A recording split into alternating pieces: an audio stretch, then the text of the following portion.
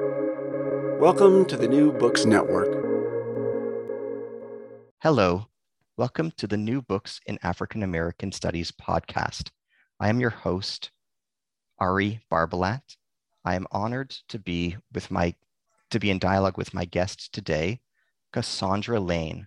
She is the author of We Are Bridges, a memoir, published in New York by Feminist Press 2021. Cassandra is the editor-in-chief of LA Parent Magazine. And if you don't mind me saying this to our listeners, as moved as I have been to read this remarkable memoir, I'm just as much, if not more, moved to be in dialogue today with the author behind it. I'm here today with Cassandra Lane. Cassandra, thank you for your generosity and your time. Oh, wow. I'm so privileged to be here, Ari, and to be in conversation with you. Thank you so much for the invitation and the opportunity to be in dialogue with you on this amazing platform. Thank you. Thank you. Mm-hmm. Can you kindly tell us about yourself?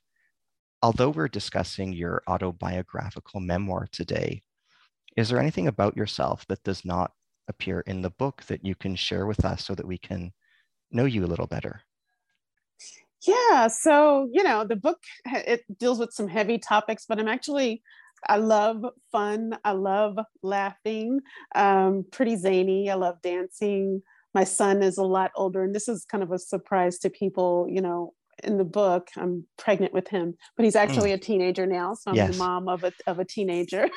Dealing with all of that. It's fascinating. It's funny. He's my buddy, but we also have our, moments of challenging. So I'm growing in new ways that I never imagined I could grow because of this mothering journey. I spend my days writing and editing as a magazine editor, and I absolutely love working with all of the writers that I get a chance to work with who are freelancing for the magazine. That's one of my favorite parts of being at the magazine, is cultivating this community of local writers, and sometimes writers even outside the Los Angeles area who are bringing, because we do travel too. So I've worked with writers in DC and other places who are writing articles that are of interest to our readers. So that's what I'm doing outside of writing books. Amazing. What inspired you to write this book? I think it was because I was so far away from home for the first time. I was born in Louisiana. I grew up there. I didn't leave to live until I was 30. I had just turned 30. Left with my then husband, left New Orleans and moved out here to Los Angeles, which is such a huge place, a big place to get lost in. And I know LA, you lived here for a bit. And I was excited about being in this new place and exploring, but I also wanted to, acknowledge my roots and examine how I became the person that I had become. I was doing a lot of personal work, therapy, journaling, just looking back over some of my emotional issues. And I had also just joined the MFA writing program at Antioch. And so I was writing different pieces of, essays and short stories. And ultimately that writing drove me back to my family and my origin. And so I think it was a psychological and emotional and spiritual drive to understand myself better and to understand the people who raised me better. What adversities did you go through during the writing process to bring this book to fruition? Finding enough time.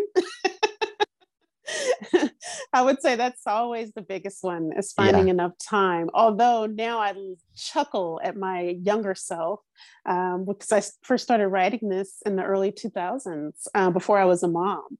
And so I've always worked pretty demanding jobs, whether I was a newspaper reporter or a high school teacher, et cetera, working in marketing. But I truly had more time than I thought I had, because now I'm balancing all of that same, amount of work with also mothering. And so I look back at my complaints of not having enough time back then and kind of chuckle, because there was also a lot of time wasted. I love the revision process. And one of the things that I can do is get too stuck in rewriting and mulling over, sentences and paragraphs. And so I know that's also another reason why it can take me a long time to work on a piece. Yeah, I couldn't agree more. I absolutely empathize with what the writing process is like. It's so much easier to start a book than to end one. Absolutely. Absolutely. What is the significance of the image on the title page of your book? How does it bring to life the title, We Are Bridges? I love what the artist did with that image. So she read the book and also asked me to send her any images that I thought represented the book. So I probably sent her, I don't know, 50 different photos capturing, my current life with my family, as well as my ancestors. I had one photo of my great grandma Mary, photos that I had taken when I visited Mississippi in 2018, the town where part of the setting is. I had photos that my ex-husband took of me while we were visiting a plantation and saw some, slave quarters. And she looked at all of that and used it to influence her drawings. And so there are three images of women on the cover. There's the one big photo that actually is almost an exact representation of one of the photographs that Rick Francis, my ex-husband, who's a beautiful photojournalist, took of me when we were on the plantation. And I had looked inside, these, I don't know if you've ever been on a plantation and seen these quarters where the enslaved people lived, but it was, the plantation house was still in pristine condition, beautiful. And there were tourists from all over the world looking. And my husband and I broke off from the main tour and went to these slave quarters located at the back of the property. And they were just very, old and rotted and small. And I remember looking in and just the sense of dread and sorrow that I felt was so heavy, and wondering what these people went through.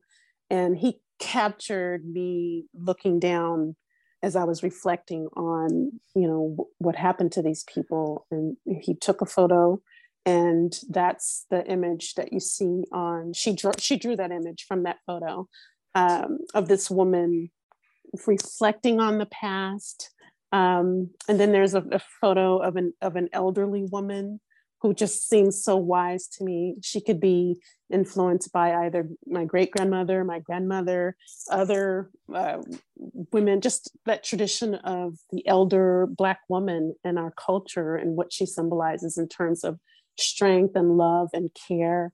And then there's another smaller image of a contemporary woman hiking with a stick. And that's also influenced by a photograph that Rick took where we had moved to LA and we're in visiting Joshua Tree. And moving to LA was certainly such a journey for me internally, not just externally. And I love and continue to love hiking. And it was even though he was with me, we were kind of doing our own thing, and I was pretty far ahead of him, and he took that photo. So I think all together, it's just representing those different phases of the story, the past, to the distant past, my kind of young adult self trying to figure things out, and then later, really going on a journey, an intentional and purposeful journey to understand what I'm carrying, and what I want to keep and what I want to let go. And a lot of the other images you'll see are just symbols that symbolize the South. There's a big pot of something cooking that makes me think of gumbo. There's figs. There's the old shack that makes me think of those people's homes. What did figs symbolize to you? You have a passage in your book where you describe your craving for figs. What do figs mean to you? What have figs meant for you? Oh my gosh. I just remember when I was pregnant too, really craving figs. They were my grandmother, we lived with my grandmother and grandfather after my mother divorced my father. And she had this orchard of fig trees in her backyard. And I'm the oldest of 5 kids, but I was just such a loner. And I would take one of my grandmother's quilts and go out and sit and just lie out under those fig trees. So they symbolize for me just safety, and the trees themselves, safety, comfort. I love the leaves of the fig tree. I loved, waiting for them to ripen, and how sweet and full of sugar they were. They're a strange looking fruit. We had plum trees and other fruit trees too. So not all kids like figs, but I did. I enjoyed the taste. We also would pick them so that my grandmother could cook and can them for fig preserves, wow. which is a very, syrupy, sweet Wow. taste that and kind of chewy and sticky. And we would have them with her hot, just piping hot, beautifully done buttered biscuits. So Sounds amazing. Sounds delicious. Making myself hungry. So they just symbolize the South, the soil, my grandmother's cooking, richness. We took those things for granted. They were free on her tree. And now you go to a store in my city in Los Angeles, you rarely see them. And when you do, they're like $6 for a little vat of figs. So I think just realizing the riches that, even though I grew up very poor, realizing the riches that we had, that even though I'm doing better financially now, are absent in my life now. My son doesn't get to grow up with the riches of the land and, our elders. He's separate from all of that. And I can see the impact of that absence. Yeah. Mm-hmm. One quote that I found quite striking in your book is the following: "Memory is a woman, subtle, haunting, devastating, right even when she is wrong." What do you mean by that? And what can we appreciate from that proverb, from that aphorism? That just came to me. I think certainly I was thinking peripherally about my great grandmother, Mary, because she had the knowledge of what happened to her love, Bert Bridges, my great grandfather who was lynched. And we didn't have that information, but she didn't want to talk about it. It was too painful. That was something that had happened decades ago. She had remarried, and with that second husband had, raised the son that she didn't get to raise with Bert Bridges. And I felt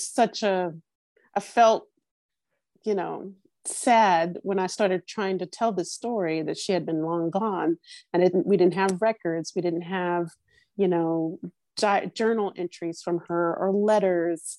So I was dealing with a lot of frustration because of that lack. And at some point I had to just accept it. I had to accept that we knew the little pieces that we knew, because at least she gave us that. She could have not given us a name at all. But eventually she did say that his name was Bert Bridges, that he was a beautiful, fine man, that she loved him. And she was still, she would say those little pieces even into her 90s. My mother said that in the nursing home, that's one of the last conversations that she had with her, that she, missed her Bert. And then she would cry and shut down and say, I don't want to talk about him anymore. So you can't force people to talk about what they don't want to talk about. And you just even though you feel that you might need to know all the details, I think writing that passage, I was just coming to a place of acceptance, And my grandmother just became kind of the embodiment of this woman who had all of this ancestral knowledge, but wasn't willing to share it. And yet she was haunted by ghosts. I would see her, shooing away ghosts. So I was just interested in that, in secrets, and what we feel comfortable sharing, what we don't feel comfortable sharing, and how even if we bury something, it doesn't necessarily mean that it goes away and that we won't be haunted by it. In light of what you've alluded to about your grandmother's relationship with ghosts, I'm actually struck by some of the passages in your book about ghosts. For example, you write, unlike Grandma Mary, I'm not sure the disembodied can come back as ghosts, but I do know the past is a ghost. I know that what the captors and lynchers gave us were ghost stories, the omission of records, the uncounting, the 3/5 or less of everything. They wanted us to be ghosts. Here, but not here. Now they call us delusional. A better diagnosis is that we are deluded. And yet elsewhere you state, Grandma Mary believed in ghosts. She was always telling of some sighting, a headless man in a powder blue suit with a hand stretching forth its fingers. Was it Bert paying her visits, or was it his murderers coming to plead with her? How does your attitude towards ghosts compare and contrast with your grandmother's attitude towards ghosts? And what can we learn from your interaction with the past as a ghost vis-a-vis your grandmother's relationship with disembodied ghosts? Really deep question. Wonderful question. I was recently on a podcast about ghosts called "Are You There, Ghosts?" It's me, Chiwan, and I was telling him that I haven't had the experience of seeing ghosts and spirits, but because I grew up with family who have, and who talked about it as though, it was, you're talking about going to get a loaf of bread from the store. It was just a part of the conversation. It didn't seem strange. My mother has had experiences. My grandmother, my great grandmother, my youngest sister, some of my uncles. And so I guess my relationship to it is that, no, I haven't had that personal experience. I kind of feel like I live on another side of that, a more practical side, but I do believe them. I believe people when they say that they've seen XYZ. And I also, I guess my experiences happen when I'm asleep. I do dream about ancestors when I'm asleep, and I'm able to write that, and sometimes that weaves itself into my writing. And I feel for me that the dream world is my gateway to kind of go in and out of those supernatural worlds and the practical real, what we call the real world. And I think, because those are people that I love and that I believe, that I try to handle their stories with tenderness. And that's been my relationship to it. And I'm sorry. And then in terms of the past, when it comes to, we know that these people existed because we're here, but there are no records, of my great grandfather. There's no birth certificate, no death certificate. And so in that way, that actually plays with my mind more than a story about seeing a spirit or a ghost, because it's like, wow, I know that wasn't that long ago. And some people's existences were recorded. Beautiful music was being made. Books were being written. How are these people denied this very basic form of humanity and acknowledgement? And in that way, I'm haunted by that lack of humanity.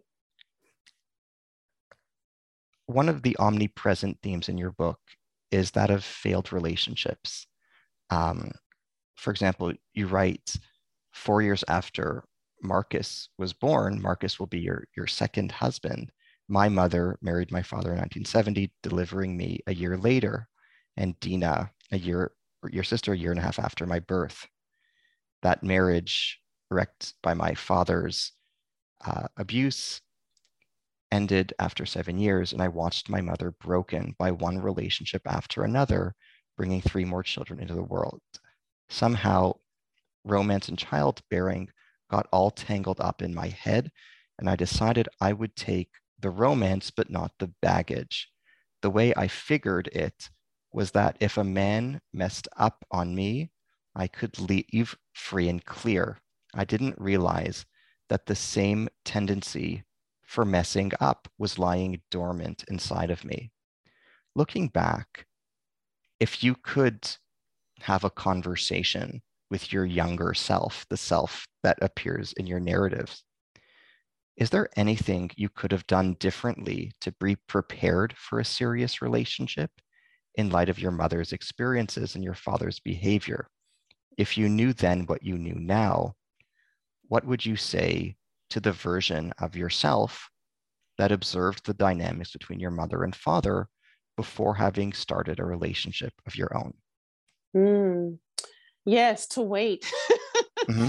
for sure. I just wish that I had known that I needed therapy, even sooner. I think I saw my first therapist when I was about 28. But I wish that that those were tools that I would have had as a child, as a teenager, as a college student trying to, pursue her studies, but also this romance,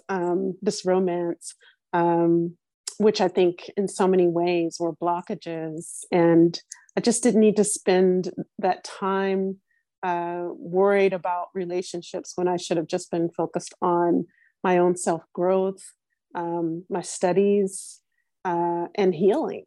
So that's what I would say is that, keep writing, keep journaling, but also seek help outside yourself, outside your friends, outside, men, and talk to professionals, find a trusted professional to talk to. At some point I realized, 27, 28, and it was a very, very, it was wonderful to be able to hear myself talking about what I was feeling and what I was going through, and to hear this older, wiser professional, listening and giving me feedback. I just wish that's what I would wish for myself, is that I could have gotten into therapy sooner, and that I wasn't so eager to be accepted by men. Yeah. In light of the stories you relate of problematic relationships in your book, what lessons from your experience would you convey to young girls and those not yet in a romantic relationship about what to look for and what to avoid in a male partner? What virtues should a young female possess before entering into a serious relationship? What signs should somebody look for that a man is ripe to be a partner and a husband, in light of what you went through and in light of what you look back on in your narrative in your book? I think about some of my friends, even that I have today, and friends that I've had over the years. And I can see the difference in the ones who, there's just something very palpable about a woman who is so self-assured. And many of the women friends who I look at in that way, and I admire them so much. When I learn about who they were as children, who they were as teenagers, what they were doing, I'm so just enamored and so inspired that these are women who, as girls, were also self-assured, and who had, in many cases, both parents, feeding into them and seeding into their futures and into their confidence. So I would just, I've worked as a teacher, and I still have lots of former students who reach out to me. And I'm just always encouraging them to choose themselves, to bet on themselves, reminding them that they are enough. and again, I still love romance, and I think that romantic relationships are can be beautiful. But first, to realize that you can have that romantic relationship with yourself.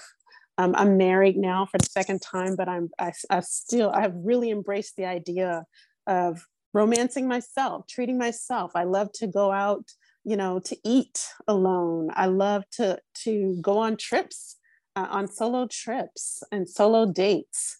And so that's something that it took me some time to kind of get to. But I hope that, and I see that this in a lot of young women who are choosing themselves first, and getting to know themselves and enjoying their girlfriend time. So I guess, and I'm not the first to say this, but it's so important to choose yourself, and to choose, partners who also are choosing themselves. I mean, none of us are perfect. We all have some sort of baggage. So it's not about, this guy has to be perfect. He has to have done all of his healing. It's not about that, but choosing partners who are not afraid of going deep, who are not afraid of therapy. I think that's a huge red flag. If it's a potential partner who is like against therapy or against any sort of self-reflection, run. Yeah. Yeah. So definitely choosing, and we're raising a son who, he's been in therapy now for a couple of years, and that's a relationship that he absolutely cherishes. And so it's taken away the stigma. I remember when we first took him to his first appointment, he was like, what's going on? There's nothing wrong with me. I'm not sad. And I said, it's not about that. But it is about looking at this person as a partner to help you through some of the things that and it was, not major things, but he was dealing with some issues with peers, and just some self-confidence issues. And so I'm glad that we got him early in terms of destigmatizing therapy, especially as a young man and as a young Black man. Embrace help. We all need help. So definitely choose partners who realize that they need help, and who would be willing to go on those, healing journeys with you. Thank you for sharing that. You're welcome. In regard to your second husband, Marcus, you write about him as follows, page 128. When I think about the childhoods Marcus and I had, as well as our early adult lives, I see two people swimming upstream in a river of stereotypes, willing the loud rush of our proclaimed love for each other to drown out the improbability of our survival. To outsiders, and even somewhere just underneath the top layers of desire and optimism, within us burned the whispered question: how on earth will this relationship work? How did your relationship with Marcus work? What kinds of dates and get-togethers did you guys do together? What role did your respective pasts play in the relationship between you to unfold? Wow. Yeah. Loaded question. We've had some deep, valley moments. That's for sure. I think the reason why we are still together is that and I have to credit him to this, is that, even after a big blow up, or we're very different. I mean, we have things in common, but we're also very different. But somehow we come back around, and there's always communication. There's always, kind of, we talk very openly about what we've been through in our childhoods, in our teenagehood, young adulthood, and in our first marriages. He has 2 adult sons from his first marriage. So there's just a lot of talk about healing. There was a lot of unhealed, and continues to be in some cases unhealed, trauma and pain. And, he's a very funny guy, so that balances it out. We both love movies. We both love storytelling. So we make sure that we do dates, we do trips. We love raising, our son together. And all of that kind of balances out, the holes that we see in our own emotional bodies. And we're able to talk about, what those issues are. So I understand his past, and that's what I was trying to get to in that passage. And we've been together now for 15 years, but I understand his past and how it's influenced him, and vice versa. And we both have a deep desire and hunger to grow. He's on his spiritual path, I'm on mine. We share things with each other, different insights. So I think those are the ingredients. One, having fun, laughing a lot, but then also just when there is a disagreement, coming back around to really talk it out. And then acknowledging and just really appreciating each other's individual spiritual work and path. Thank you. You described your experiences living in Glendale, California, and your relationship with one particular Armenian lady. Who was she? Why was she significant to you? What did you learn about the Armenian genocide during your time living in Glendale that you didn't know before? And how did you relate to the genocide when you first learned about it and came to terms with it? Yeah, so we were in an apartment that was the only apartment building on that street. Most of the other ones, or maybe there were a couple of other ones, but mostly what I remember are the houses. And it was definitely mostly elderly Armenian people, except for in my apartment building where there were several artists, people in television, playwrights, that kind of thing. And I've always loved hanging around my elders. So even though most of them didn't speak English, I didn't speak their language, I enjoyed being in their presence. I would go across to the park across the street and just sit there and write while they, talked or read newspapers. They were curious about me. I would smell, hear them tinkering around in their kitchens, and then inevitably smell the spices of their cooking. And at some point a couple of the women started reaching out to me, and we couldn't even, talk really, but there was something. They would share food with me, or some rose tea. What was it? I think rose tea water.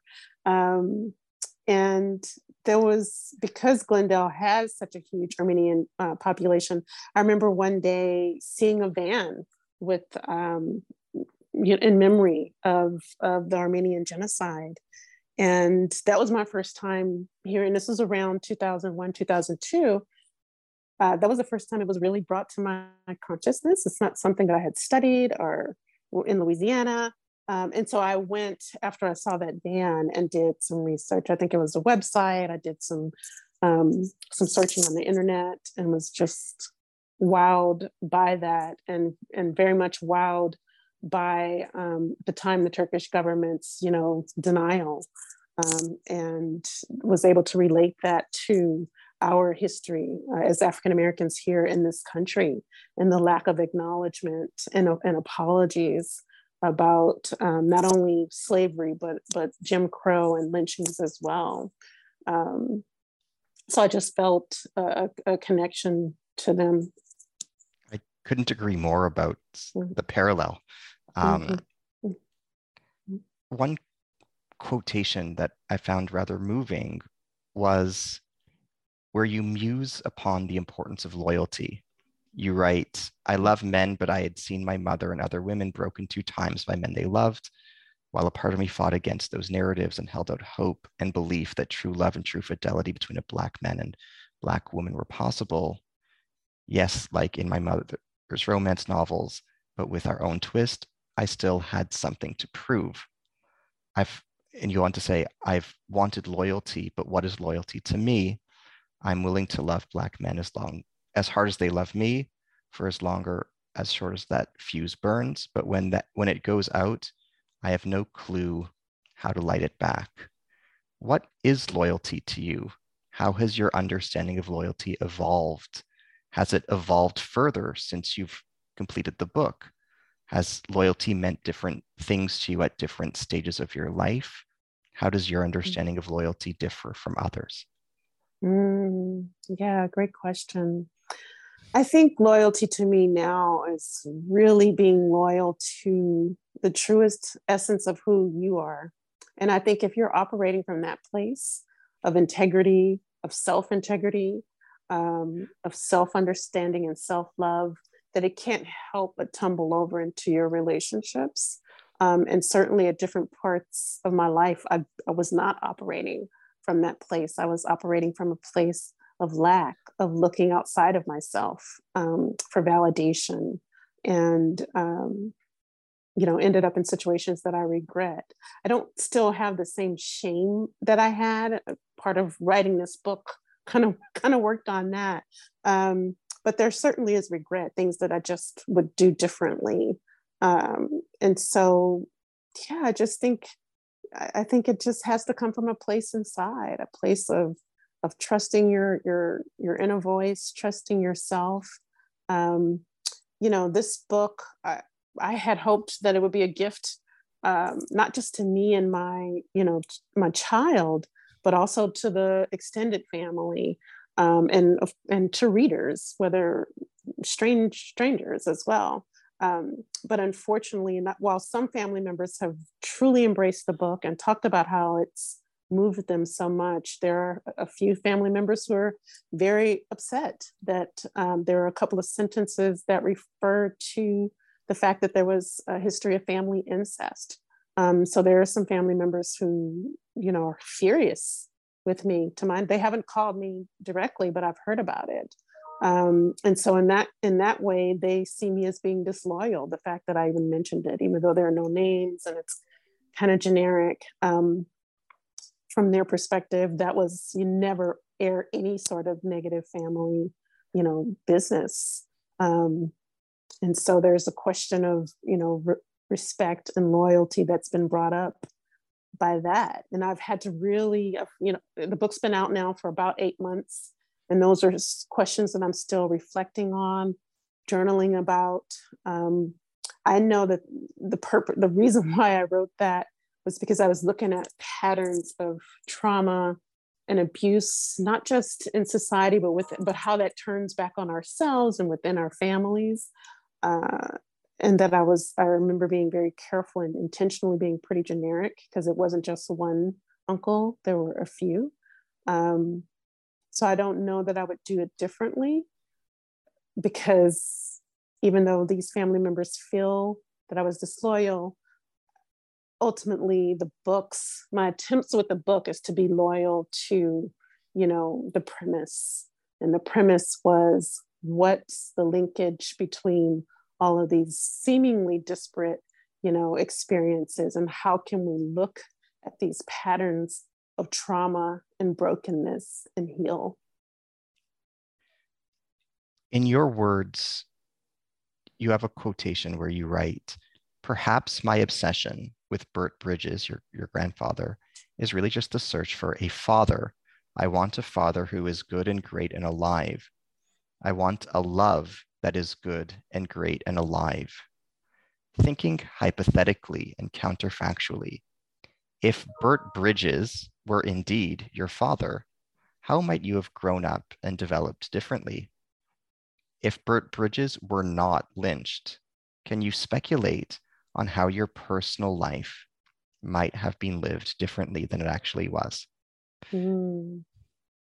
So in my imagination, and again, this is just based on the little tidbits that Grandma Mary would give us, she would smile when she talked about those, just for those few seconds or minutes about him.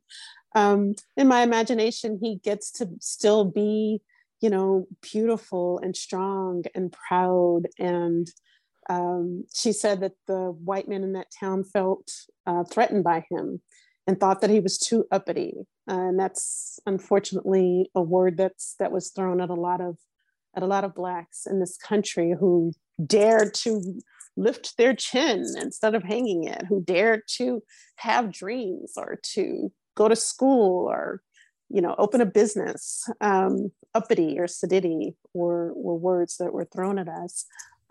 So I feel so proud of whatever that spirit was in him that they felt threatened by, that spirit of, loving himself despite what what this country had told us about ourselves, of being proud. And I imagine that he did have these dreams of entrepreneurship and of expanding beyond his little town, of helping others. I can imagine him being a wonderful dad to my grandfather, whom I loved so much, my mother's father. And, if he had had a dad who loved him and modeled for him, healthy masculinity, healthy manhood, instead of the stepfather that he ended up with, who beat him mercilessly, who hated him, perhaps he wouldn't have repeated, patterns of abuse. He was abusive to my grandmother, and his children saw that, and some of them repeated those patterns. So I just feel like, if he hadn't gone through all of that pain and trauma, and then the loss, I would hear him in his 80s crying about how he never got to meet his father because they lynched him. And I didn't understand, why this old man was crying about the past. But as an adult, I did. As an adult who, still had pain over my neglectful father, I understood. So Bert Bridges, I don't think Bert, based on Grandma Mary's few little words about him, that he would have, traumatized my grandfather, that he would have abandoned him. And I think that would have proven to be a different trajectory for the family. In your acknowledgements at the end of the book, you write, "Thanks to God for breath, for beauty, for all the flesh and blood humans who tolerated me as I pieced this story together over the years, dreaming and fretting and sequestering myself away." How did God help you through this writing process? What aspects of your life story and family's history do you feel grateful to God for his providence over? Did you ever go through periods of time where you questioned God or faith amid the deep suffering depicted in your book?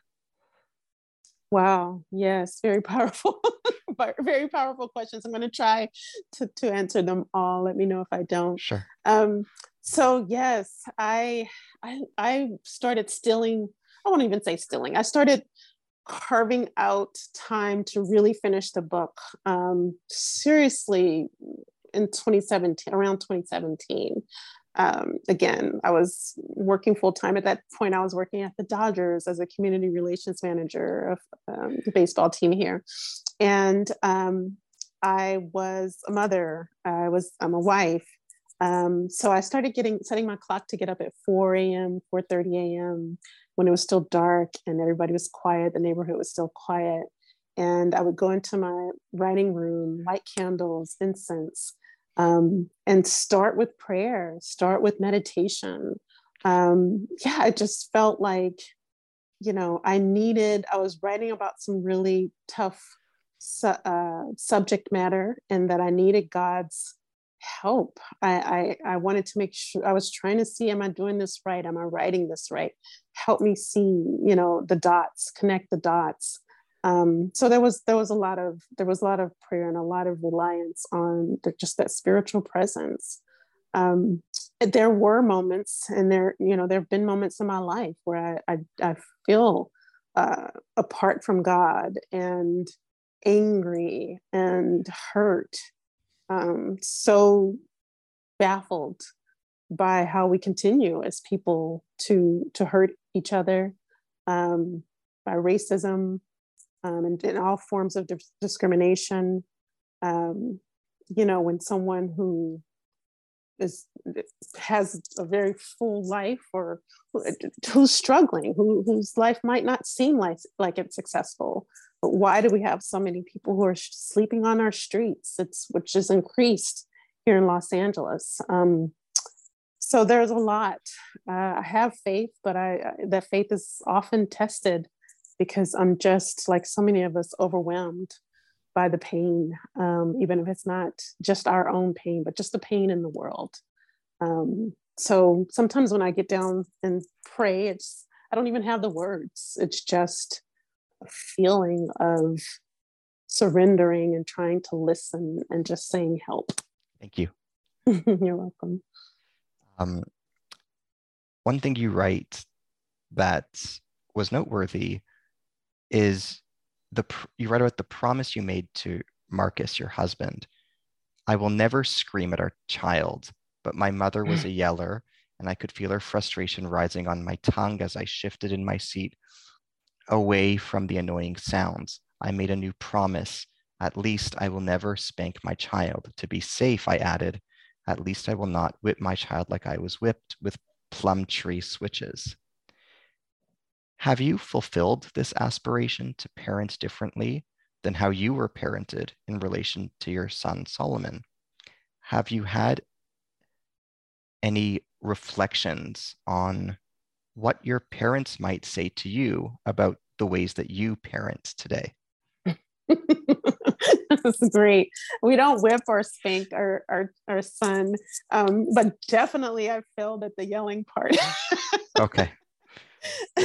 What I do enjoy though, in fact, I don't know, maybe yesterday or the day before, he said, "Why are you yelling?" So yes, parenting can be very hard and very frustrating. And now, I'm in that period of parenting an adolescent who's finding his way and finding his voice and pushing back on us and so forgetful of whatever we just asked him to do. And I have I can be very stressed just handling all of my deadlines. And sometimes I just want him to please just do one thing to help. And so I think it was something that I had asked him to, his dad had asked him to do the dishes. And I was hoping that he would finish a project for school that he was doing. And he wasn't doing either one. He was just like, la la la. And so I did yell.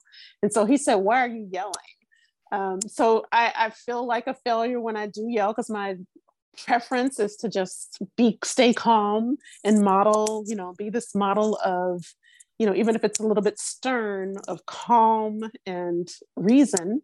But what I do appreciate is that he does feel safe enough with us to call us on our parenting, slips. He feels confident to challenge us. He feels confident to ask questions. So that's something that I didn't necessarily feel as a kid and as a teenager. So I'm proud that Marcus and I have cultivated that kind of, a household where he's the only kid in the home right now, and he's very comfortable with adults, and he loves our friends. He thinks they're super cool because a lot of them are artists and writers, and I don't know, he just has language that I didn't have in terms of expressing himself and expressing his emotions, even if it's to say, "You made me feel, you hurt me when you said it that way," or "You hurt me when you ignored me." And it's just, it just makes you, I don't know, it's just humbling, and it lets you know that, wow, I still have a lot of work to do. And he and I will sometimes joke, he he's seen movies and read books, and he knows, the sort of stereotypical idea of the South, and especially like the Southern Black family, and the belts and the switches. And I've been honest with him. Yes, I mean, we went through that. Like the way that you talk to us, that would have been seen as talking back and being disrespectful. Even he's not disrespectful, but just, voicing an opinion. I said, so those are things that I've had to grow from. But sometimes we'll joke, when he's really pushing my buttons, I'll say, "You're going to bring out that Southern Black mama." You do not want her. Wow. Because, you have certain moments where, wow, that really tested me. And wow, I can feel bubbling up within me, like my ancestors are my mother. And so it's just, but the awareness is what's key. And he and I have talked about those things, and we're able to laugh about them. And we're just trying to grow together. Thank you for sharing that. You're welcome. Why did you and Marcus choose the name Solomon for your child?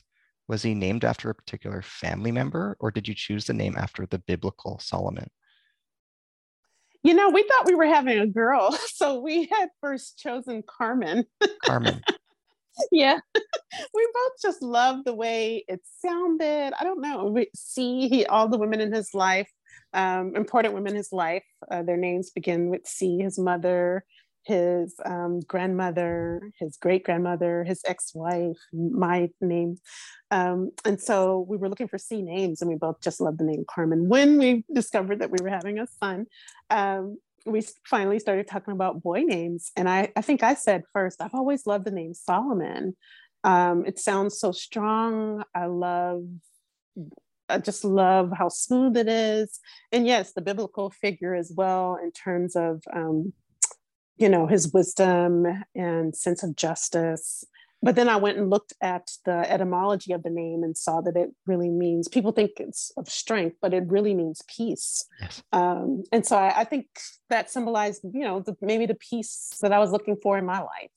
And Marcus said, I've always loved that name too. And when he was a kid, he said that if he had a child, he might one day name a son, he might one day name him Solomon. And so that was just affirmation that that's the name we were I don't even know if we discussed any other names. That just became the only name.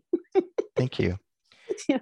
What is the significance of the journal entries that you recorded in the book to your unborn baby Solomon? That came up last year during the final revisions. And it was based on, those weren't in there until probably just a few months before I turned them in. I went back to those journals based on some questions, some editorial notes that one of my editors had in the manuscript. And I don't remember exactly what the questions were, but it was something that stirred me to go back to these journals, because I've kept tons of journals over the years. I said, let me see if I can find the journals where I was journaling during pregnancy. And so that was my response to some editorial questions about, I think, what I was going through, during the pregnancy. And instead of trying to write it into the narrative, I decided to just use verbatim what I had written at that time in that final section of the book. And the editors, I tried it, and they said, yes, let's keep this. We love this. That's how it happened. You describe your experience with medical trauma when you describe your experience suffering from pruritic urticarial papules and plaques of pregnancy, PUPPP. How long did this last? How did you find the words to remember the precise feeling you felt when you experienced this disease? The quotation that really struck me was as follows: it started at my navel and spread up my belly, my chest, and then over my shoulders, my neck. The itch felt like 1,000 stinging ants crawling just underneath the dermis. What was your experience of medical trauma like? How did it transform you? And how did you find the words to describe it so acutely years hence during the process of writing the book? Yeah, that was and in comparison to so many women, what they go through with pregnancy, it wasn't an emergency. So, but it was very vivid. I will never forget it. It was very uncomfortable. I couldn't sleep. I'd never had a skin condition like that. But I think as I was remembering it, first of all, I would never forget it. But as I was trying to find language for it, the ants part came in because I actually was stung by a bunch of ants once when I was a kid. I'm very nearsighted, and I didn't have on my glasses. I had on a dress. I was playing, and I sat down right on a big bed of ants. And it was horrible. And I remember running into the house. My mother was working, my grandmother was there, and I was just screaming. She didn't know if there was a fire. I was just holding my bottom. And so that allowed me to bring in some of the description, because I remember that burning but also itching sensation. Since delivery, it went away. Probably the doctor had said that it's very rare. Only 1% of pregnant women get it, and only pregnant women get it, and only pregnant women who are carrying male fetuses. So it seemed to have triggered something in me, though, because I have had some skin conditions that have flared up in the years since that are not as intense, but pretty close. So unfortunately, and they go into remission. But because I've had some more recent instances, I think I was also able to, find the language between that childhood experience of the ants and the actual pregnancy. It's PUP is what they call it for short, and then some of the skin issues that I continue to deal with that were never there. I think pregnancy does that with some women, where it will dredge up something that was dormant in you. Mm-hmm. I was struck by the description that you convey in the book of your grandmother's recipe-less cooking. Women in your grandmother's generation, you write, didn't record or follow recipes. They threw food together, and that's how they taught us girls. So that learning to cook was mostly through silent watchfulness, through osmosis and self-trust. Some call it magic, and Black Southern women take pride in the aura of mystery encircling their kitchens and owning something that they pulled from deep within themselves and perfected it until it brought a smile to their own lips.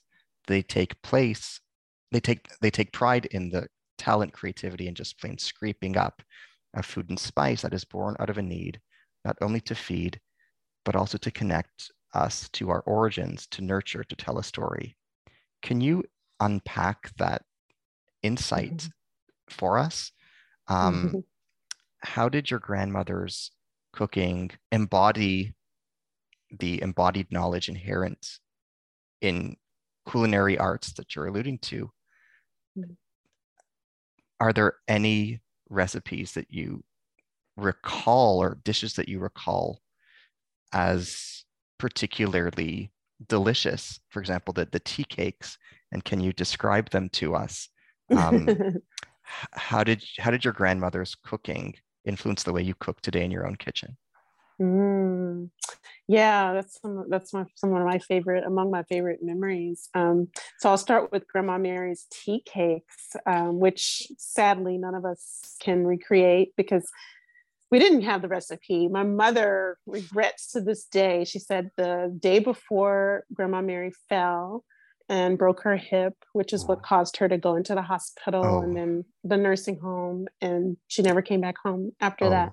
But the day before that accident, my mother had begged her, Grandma Mary, you've got to teach me how to make your tea cakes. And she said, babe, I'm going to tell you tomorrow. We're going to work on it tomorrow. And tomorrow was the day that she fell and broke her hip.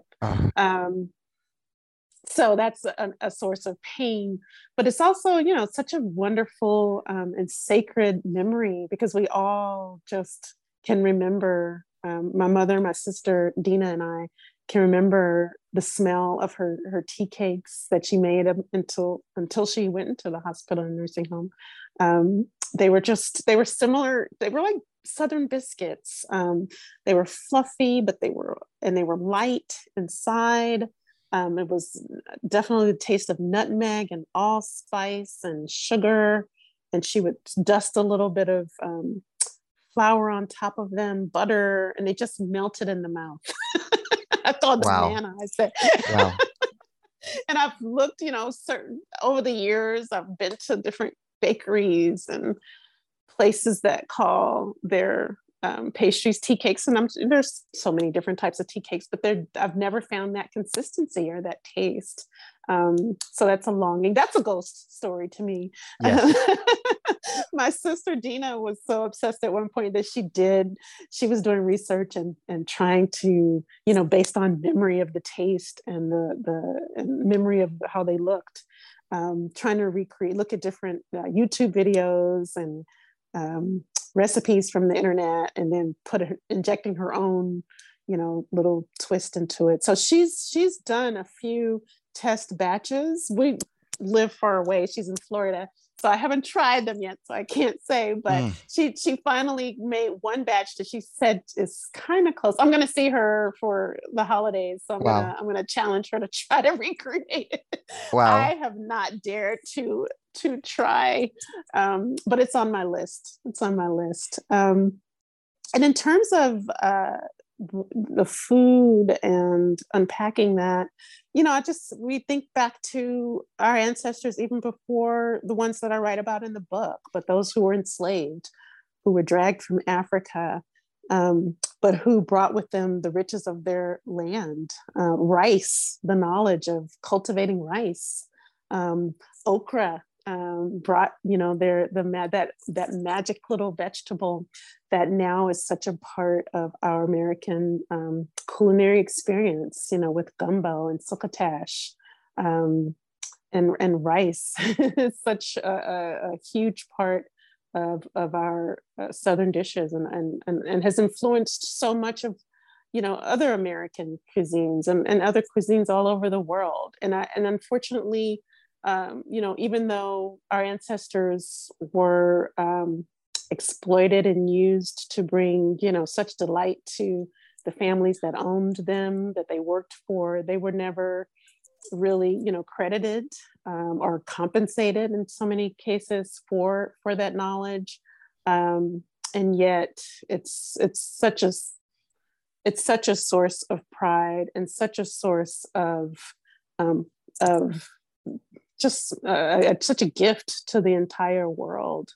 And I wrote that thinking about how my mother makes pralines or pralines, or some people call it pecan candy. She does, actually. But in some parts of Louisiana, like New Orleans, they're called pralines. It's a confection with sugar and pecans and carnation milk, condensed milk. And someone had asked for her recipe, and she refused to give it to them. Oh, no. And it was another family member who was furious.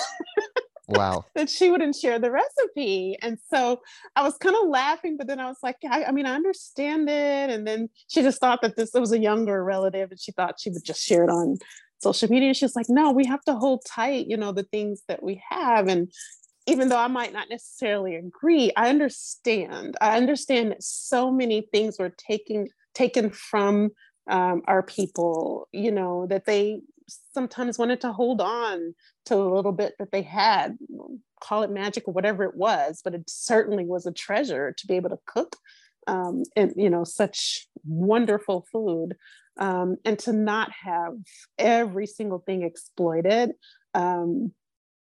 and to have some secrets that are, the kind of secrets that bring a smile to your face. And I think that's what I was trying to get to in that passage, that I understand the little bit of hoarding that they sometimes would do. Yeah. Thanks for being so generous as to share that with us. You're welcome. What are your memories of New Orleans? Do you remember New Orleans fondly? Where did you grow up within New Orleans?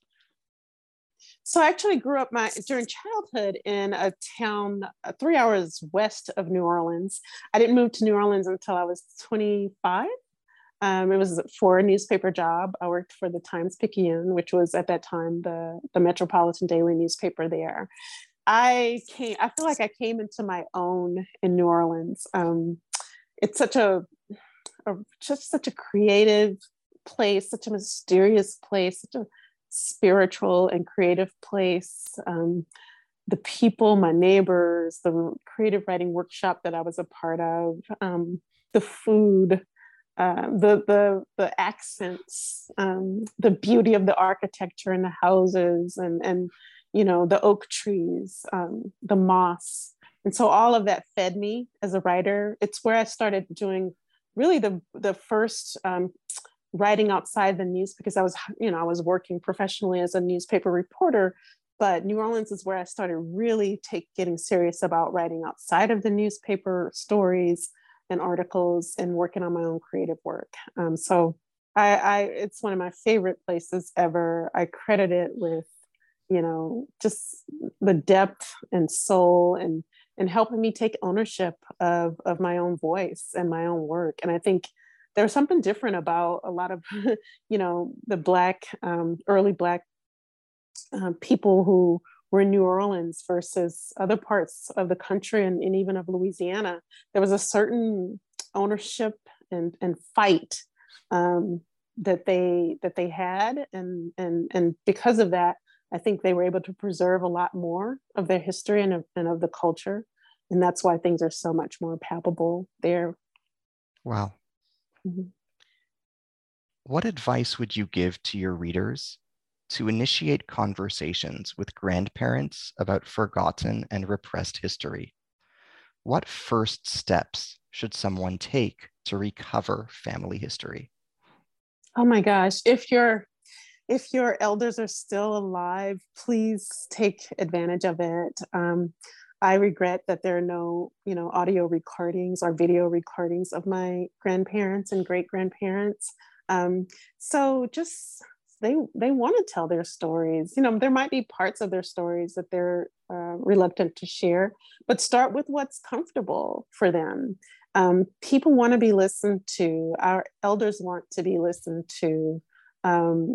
Just sitting down with them and letting them talk about their past, ask them, what were they like as a child, just starting in those safe places and then asking them if it's okay to record, whether you're using your phone or a recorder, whatever it is. Hopefully they are, or they will be eventually, if you make it a habit.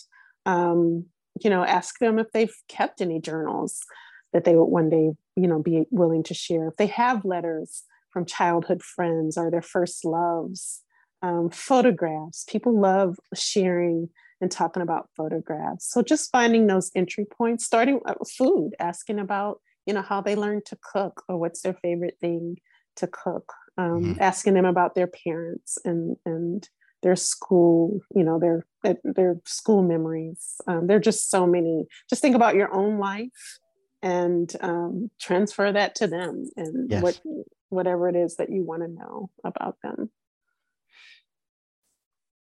What does your book and the process you went through to recover information about your grandfather, and even the process of writing a memoir and a family history, what does it teach us about the relationship between fact and fiction? For me, starting my professional writing career as a journalist, where you're writing for newspapers, which are supposed to be, these records of factual information, but then learning and seeing and practice that, even there, we sometimes get it wrong, and how it's been proven through studies that reporters can go to the same,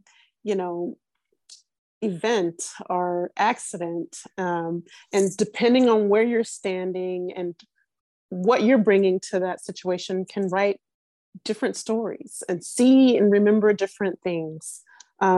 Who they choose to interview can, none of us are unbiased.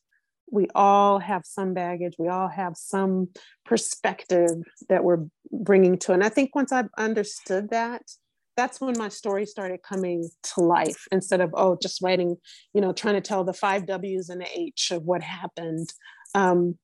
It's okay to bring in a little bit of our own perspective, but then to also just to take ownership of it and say, and I think in some ways, some of the best journalism has moved in that direction, long journalism, long narrative journalism, long form, where yes, it's a story that's based on fact and research, but often you will see the journalist's own narrative kind of woven through that. And if it's done in a respectful way, and it's done in a way that that says, hey, this is how I see this is how I feel this, but I'm going to try to tell as many sides as I can. I think that's some of the most enjoyable pieces that I've read recently. And when it comes to, writing outside of journalism, and when you're researching, you hit these dead ends, because, there's a lack of materials, then if you want to keep, I could have stopped in my story when I realized that there were no real records of burnt bridges. There was a point where I hired a Mississippi researcher, and she found a US Census report that we believe is the same, shows it's very almost illegible, but there's the burnt bridges on there, and we believe it's the same burnt bridges. But again, it's very, very little information. So I could have, been so, and it was frustrating, but I could have been so frustrated that I stopped working on the project altogether. But I decided to kind of step back and use the imagination to mix the imagination and storytelling with the little pieces of fact that I have, and to just be upfront with my readers that I was doing that. And there are scholars, academics who've made their life's work doing that kind of work, like Saidiya Hartman, who's done a lot of scholarship in the way of telling the stories of enslaved people who don't have even less records, but she finds whatever she can find and then uses the imagination and speculation to, again, humanize them in some way. Taya Miles, who just won the National Book Award for her book, I think it's called Ashley's, it's about this woman, a sack that an enslaved woman owned, and her daughter was being sold, and she never got to see her daughter again, but she threw together some, essential items, and she embroidered on the sack this love note that then was given to her daughter, and that daughter gave it to her daughter, and so forth. And so it's still in existence. And so the fact that this woman, all of this love was woven into those few stitches. And so Taya writes a book around this entire, this one, based on this one sack, using imagination, using research about what else was happening around that time. And so I think that those are some interesting ways that we can weave together, imagination and fact and research. Thank you wholeheartedly. And thank you for your generosity in both your time and in such beautiful, eloquent answers to the questions asked. Thank you so much, Ari. As I bring this interview to a close, what are you working on next as your new subsequent project? And how have you spent your time since completing this book? Oh my God. So I really miss writing.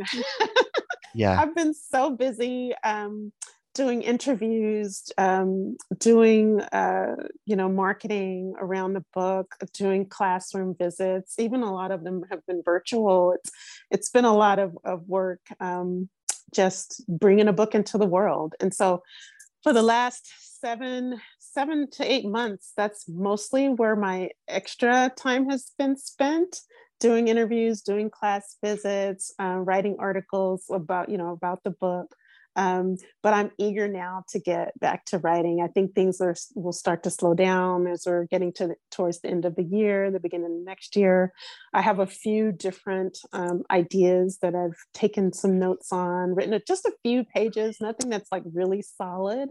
But there is, I think, part of the story, a branch off from Bridges, that's on my grandmother's side, my maternal grandmother, my mother's mother.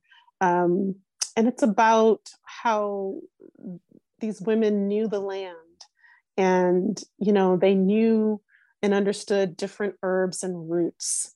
And a lot of that got buried, unfortunately, over the years. But I remember specifically this bottle of amber liquid with these thick roots that my grandmother used to keep in a cabinet in the kitchen. And I never really knew what it was, but it was always there. And I've talked to my mother about it, and it was called snake root. And she and her mother-in-law, Grandma Mary, knew how to go into the woods and dig up these roots and use them for different ailments. So I think the project that I'm fascinated by is, doing research, tracing, trying to find out what these women knew, why was it lost, how was it ridiculed, and how can we get back our connection to the earth and land, and and to healing. Thank you. Thank You're you. so welcome. Thank you for your time. I'm honored to have read an extraordinary book written by an extraordinary person. Thank you. Thank you so much, Ari. I'm so honored to be here. Thank you for your great questions. Very, very deep. Thank you. As we bring our dialogue today to a close, I'm Ari Barbalat with the New Books Network, having interviewed today Cassandra Lane. She is the author of We Are Bridges, a memoir published in New York by Feminist Press, 2021. This is the New Books in African American Studies podcast. Thank you.